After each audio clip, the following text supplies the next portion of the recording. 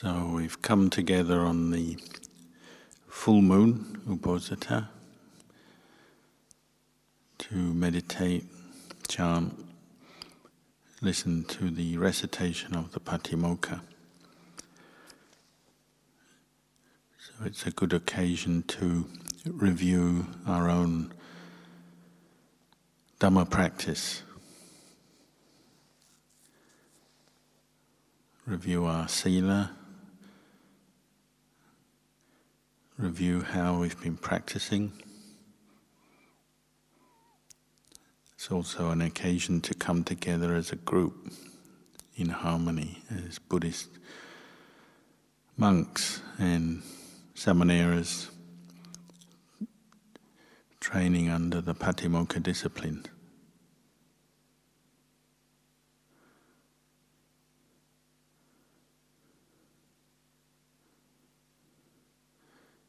We've been fortunate the last few months to have visits from senior teachers in our Sangha who have kindly given us much of their time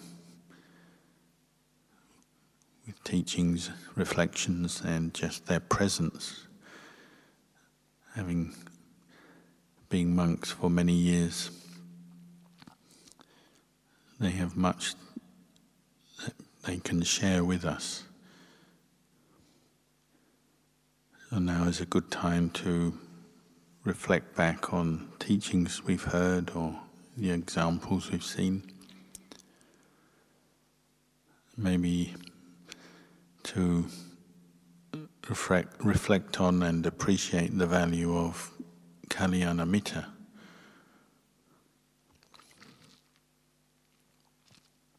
The value of having noble friends, good friends in the practice, and particularly teachers who have committed themselves their whole lives to the practice and gained much wisdom and peace from their practice.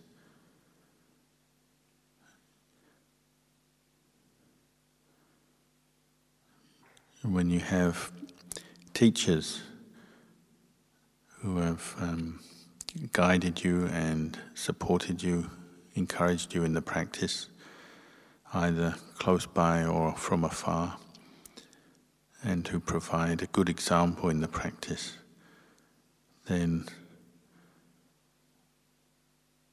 that in itself is something that's worth a few moments just to stop and recognize our good fortune. And maybe to reflect on the value of Kalyano Mitta.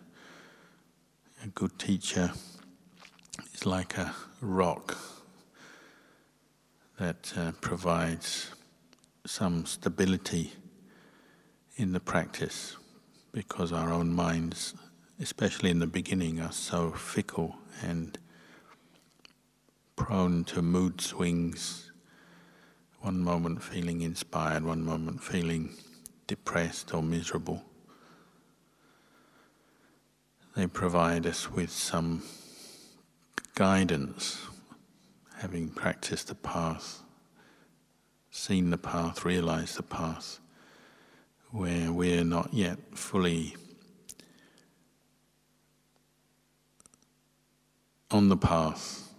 Our minds maybe are on the path sometimes and then straying off it. If you have a good teacher, they help bring you back to the path. As Lumpur Sameda reminded us, living with Lumpur Cha, it's like he had a constant reference point, focal point for the practice. Because our tendency in the beginning is to be easily swayed by our moods, by activities around us. If you have a good teacher, you can keep referring back to them. They give you some extra strength and help to bring up commitment to the practice. They also share their words of wisdom to help cut through some of the delusions and confusion that we keep getting caught into. So as with that story about somebody asking Luang Por Chah how he managed to teach Western monks when he didn't speak any English, and he compared them with water buffalo. You can train water buffalo without being able to speak their language. You just use a rope tied through a ring in their nose and you pull them. Sometimes you have to pull them to the left, sometimes you pull them to the right to keep them on the right path. So the teacher sometimes has to do that.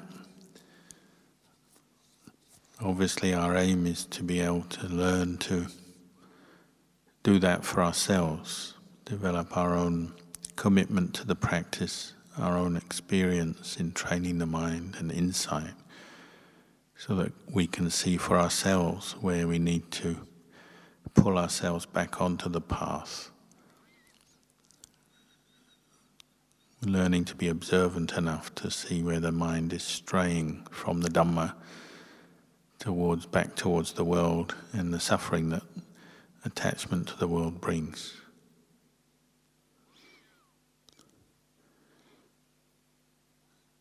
So the Buddha pointed out the vital role Kalyano plays in our practice. We also have to internalize that, develop the internal Kalyana Mitta, meaning the habit of associating with the Dhamma in our minds, in our hearts. Because the Dhamma is that which takes us beyond delusion, beyond suffering. It's the truth of the way things are. And our practice is about bringing the mind back to the Dhamma inside. So we can reflect on a daily basis how much time, mental energy we're spending and directing towards the Dhamma, towards the internal Kalyana Mitta. How much we're associating with kilesa, moods, thoughts rooted in greed, anger, delusion. Because we have to train ourselves to bring the mind to the Dhamma, accept truth, give up to the truth. It's the way of the world, and our previous conditioning, living in the world, is the opposite. It's based on avijja and delusion, bringing us desire and attachment, and ultimately suffering. So we have to work hard to go against that habit, that tendency. So the external Kalyana Mitta give us some strength, inspiration and guidance to do that, and then we have to develop the internal Kalyana Mitta to go against our own habits and tendencies based on ignorance. The place we live supports that, so we're living in the forest, we're forest monks. When you're surrounded by trees, it doesn't take much reflection to realize any suffering we're experiencing is generated through our own attachment and confusion. And trees don't generate much suffering. They are what they are. They grow according to the laws of biology. They have sunlight, nutrition, water, nutrition from the ground, and they just grow. There's nothing personal about them, nothing to get infatuated with or angry with. They're just trees, part of nature. So it's very peaceful, supportive to be in the forest. We also keep the sila, the Patimokkha Sila, so that we can live in the forest with other bhikkhus peacefully, harmoniously. We learn to restrain our speech, our actions, so that we're not creating harmful ripples in our own mind and in the minds of others that just confuse us, cause us regret, agitate the mind. So we learn to interact with the people around us skillfully, peacefully. So with the peace and quiet of the forest and then the practice of the Patimokkha Sila, we can turn our attention inwards more and more to start uprooting the habits of mind based on ignorance, to develop mindfulness over and over again, put effort into developing mindfulness and then reflecting on the truth. And once you're practicing the Sila, even though we still have negative, harmful tendencies and habits arising, they're held in check. So that restraint brings us a sense of being at ease, don't have problems with ourselves, with other people. So we can really look at our own minds more closely. As we develop mindfulness, develop the practice of meditation, say breathing meditation, you're really bringing your mind just to see the truth, to see Dhamma, moment by moment. As you practice breathing meditation, you mindfully breathe in, mindfully breathe out. You're aware of the body, aware of your mind, whatever thoughts, feelings are arising. Developing that ability just to observe, look, watch, and see the way things are without adding on, without creating. Because of ignorance and attachment, we tend to create. But now, developing mindfulness, we're just watching the way things are without adding on, or even getting too involved, even with our own thoughts, learning just to sit and walk, or whatever posture we're in, bringing mindfulness up and just watching whatever the mental activity is, the way the body is, the way feelings are, whatever's coming up, just to observe it. That ability just to know things without getting involved with, or you might say taking things too seriously. You notice when suffering arises, we're taking our own thoughts and emotions very seriously. It leads on to mental karma, building up moods and views and opinions, and then that spills out into speech and actions. And everything becomes very hardened and solidified and seems to be very real when we suffer. The sense of self comes out very strongly. We take everything very personally and it all seems very important. But the more you practice mindfulness, the more you are changing that habit and you're seeing things more as they are, just as conditions, physical, mental phenomena arising, passing away, and you don't have to act on every impulse or every thought. Don't have to take every emotion so seriously and believe it and make a sense of self out of it. Rather, we're just watching. But using mindfulness, constantly coming back to the practice of mindfulness in all postures.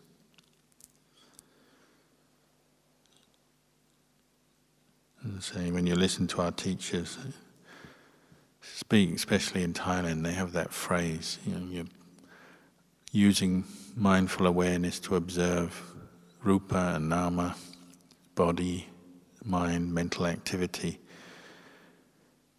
and to see that these things are just conditions, they're just phenomena. They're not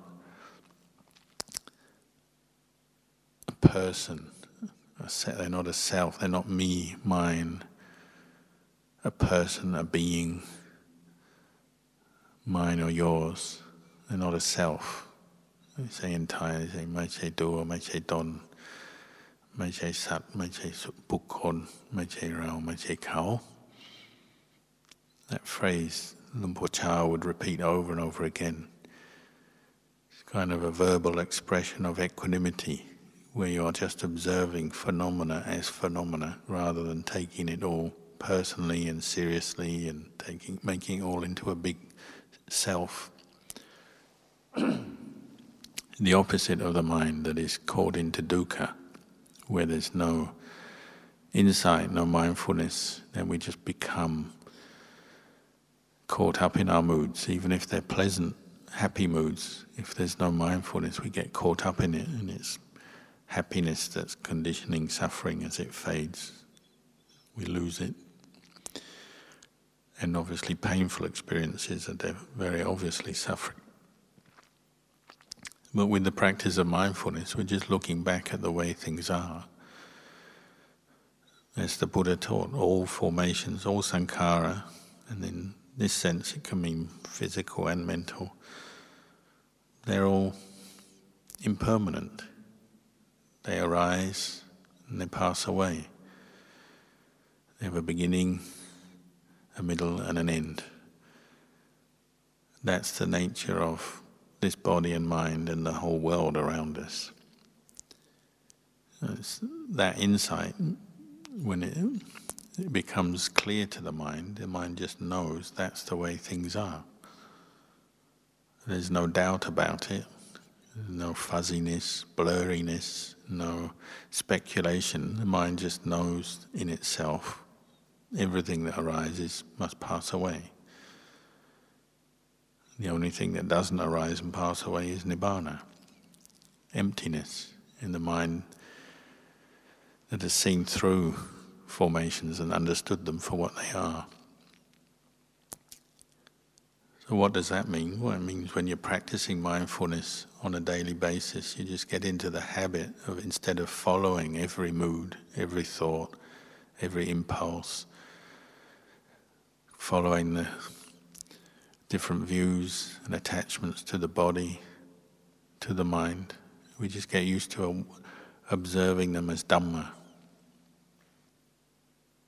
In this body, the mind and the body are so closely linked because of attachment. If we don't practice the Dhamma, we never question the fact that mind and body are different things. There's no separation of rupa and nama normally for the unenlightened person who hasn't listened to Dhamma, doesn't have any respect for Arya Pugala, doesn't think of following the path, then they just assume mind and body are one thing, human being. And there's no awareness of arising and ceasing and the impermanence of things. It's just reacting to it. So there's the fear of illness, fear of pain, fear of death. There's the clinging to all the different kinds of pleasure and pleasurable experiences, the running away from unpleasant experiences. That's just the way we are when we haven't seen the Dhamma, haven't heard the Dhamma, we just act in that way. But as we come to practice like this, we're learning through the development of mindfulness, we bring the mind to quietness, stillness, where it can look more deeply into our experience. And we're seeing this body is actually rupa Dhamma, it's material phenomena. It's not mine, myself, a being, a person, mine or yours. It's a collection of elements, 4 elements, earth, air, fire, water, come together. And they come together because of the power of karma, because of our ignorance, desire, attachment. Well, human beings get born. We were born. But in its essence, it's just 4 elements. And those 4 elements are subject to change. They're sankhara dhamma, so they come together and they're constantly changing, altering. So even if we're not ill or injured already, the body itself, just by its nature, is changing. If we stop take a look at that as we practice mindfulness, we start to notice that fact, and that's training the mind, educating the mind to understand and accept the truth that the body is impermanent. What is impermanent is dukkha. It doesn't last, it's painful, it's difficult to be with, and therefore not worthy of attachment, and yet because of ignorance we attach and call it me, mine, myself. We take ownership of it, identify with it. As we practice more mindfulness, investigate the truth, then we're rolling back that false perception all the time, challenging it, questioning it. It becomes more obvious to the mind that this body is not a self, me, mine, myself, a being, a person. It's a collection of 4 elements that go according to their nature. It's bound to age, it's bound to get injured or sick according to the different things we're exposed to and according to our karma, and it's bound to die. There's absolutely nothing any being or any person can do about that. There's nothing a human being can do to stop aging, sickness and death. It's just the way it is. And yet the mind doesn't accept that. Why? Because it keeps getting caught into delusion over and over again, building up, you might say, a false hope in this sense of self, this sense of me, and the identification with the body.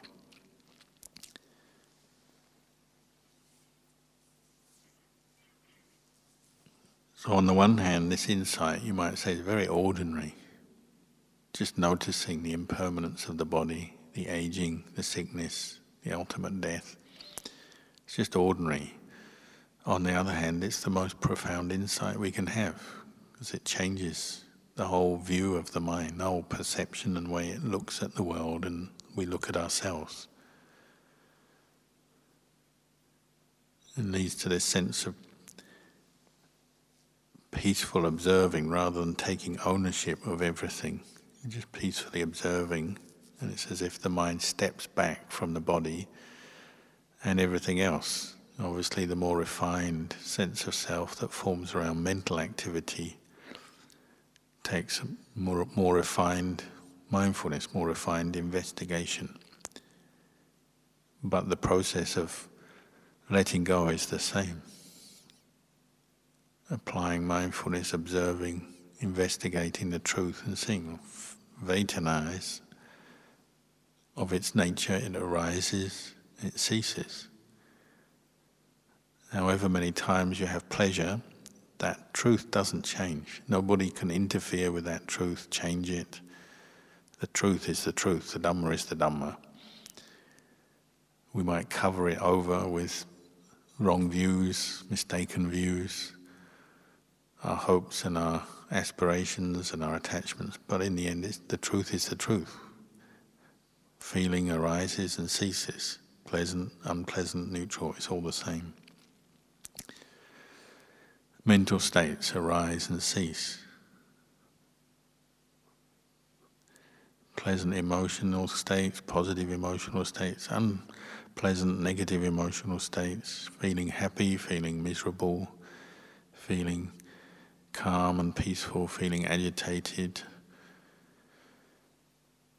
feeling kindness, compassion, feeling anger. Mental states are mental states. They arise, they cease. As the mind awakens to that truth, and little by little it wants to pull back from the attachment to this sense of ownership and the self. There's more this sense of just watching on, and we still practice living in the world in a skillful way, so we can still bring up wholesome mental states, but there's also the awareness they are just what they are. They're just states, mental states that arise, that cease.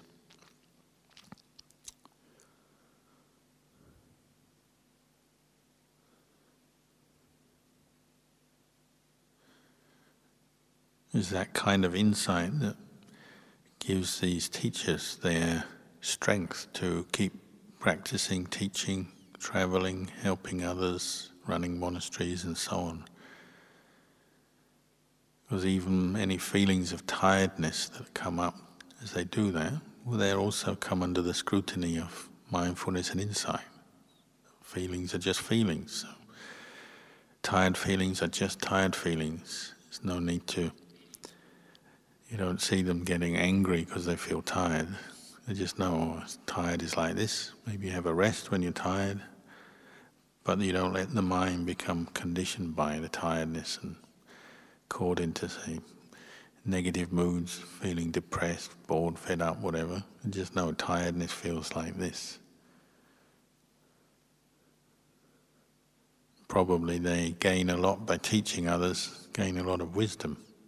See the Dhamma at work, not only in their own minds, their own body and mind, but they see the Dhamma in other people that they come into contact with. You see, everybody's in the same boat. Once you're born as a human being, if you still have the unenlightened mind, then you keep falling into this attachment to every mood, emotion, every thought, every view and opinion, every feeling of pleasure and pain. We just keep grasping at it and get very confused, strung out by it. If we're honest, if we're true, and see what happens. And we keep creating karma, keep hoping to establish some kind of lasting self that somehow will outrun the truth, something that will last, that we can have control. If we can't achieve it in this life by becoming kind of rich and famous and powerful, then we hope to have it in the afterlife, and in eternal heaven. But as long as there's this basic wrong view that there's a self, a lasting, enduring essence or self, then we keep falling into disappointment, we keep falling back. As the Buddha pointed out, whatever rebirth we achieve, whether as human or Deva, Brahma, it doesn't last. It's still a sankhara, and the sankhara in its nature, in its essence, arises and passes away. No way around it. Even if you try and fool yourself, convince yourself that there's something permanent in sankhara, it doesn't work. Sooner or later you're caught out. Even heavenly rebirth doesn't last. The bliss of samadhi doesn't last. The mental states that arise associated with the bliss of samadhi, the piti and sukha, doesn't last. It's not wrong, but it's not permanent.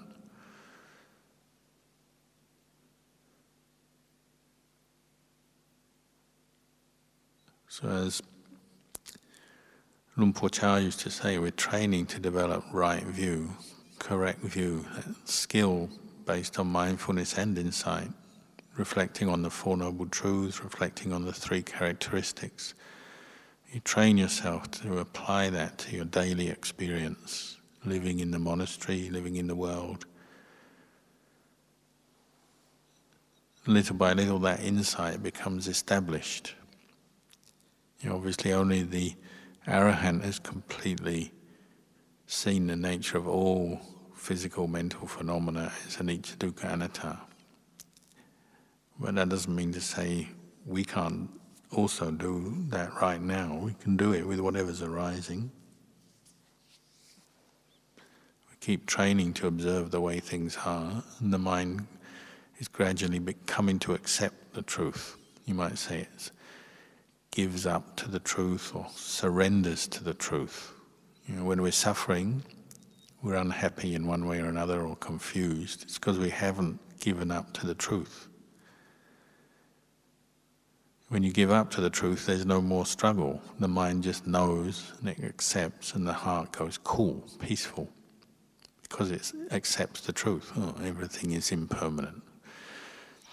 All conditions are impermanent. And you just have to accept that, so you let go. Letting go comes from seeing or accepting the truth.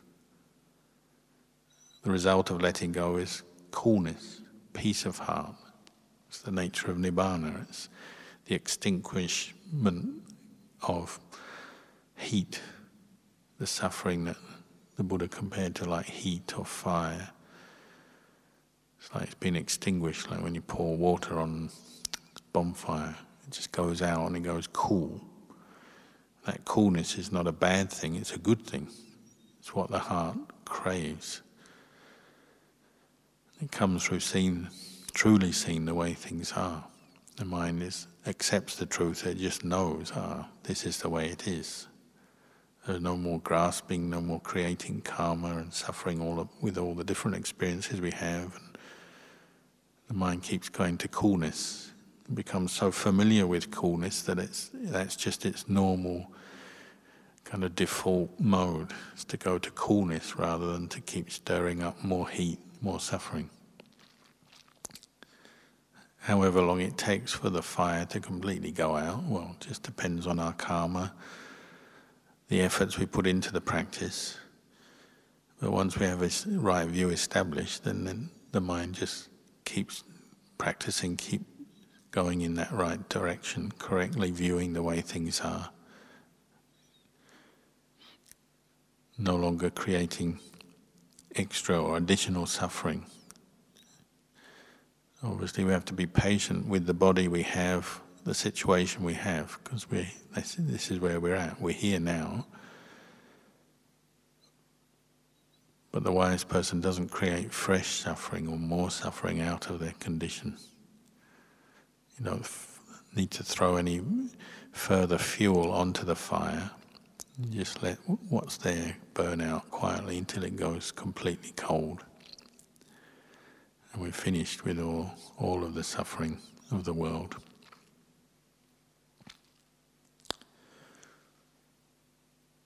So I'll leave you with those reflections tonight, and we can do some chanting.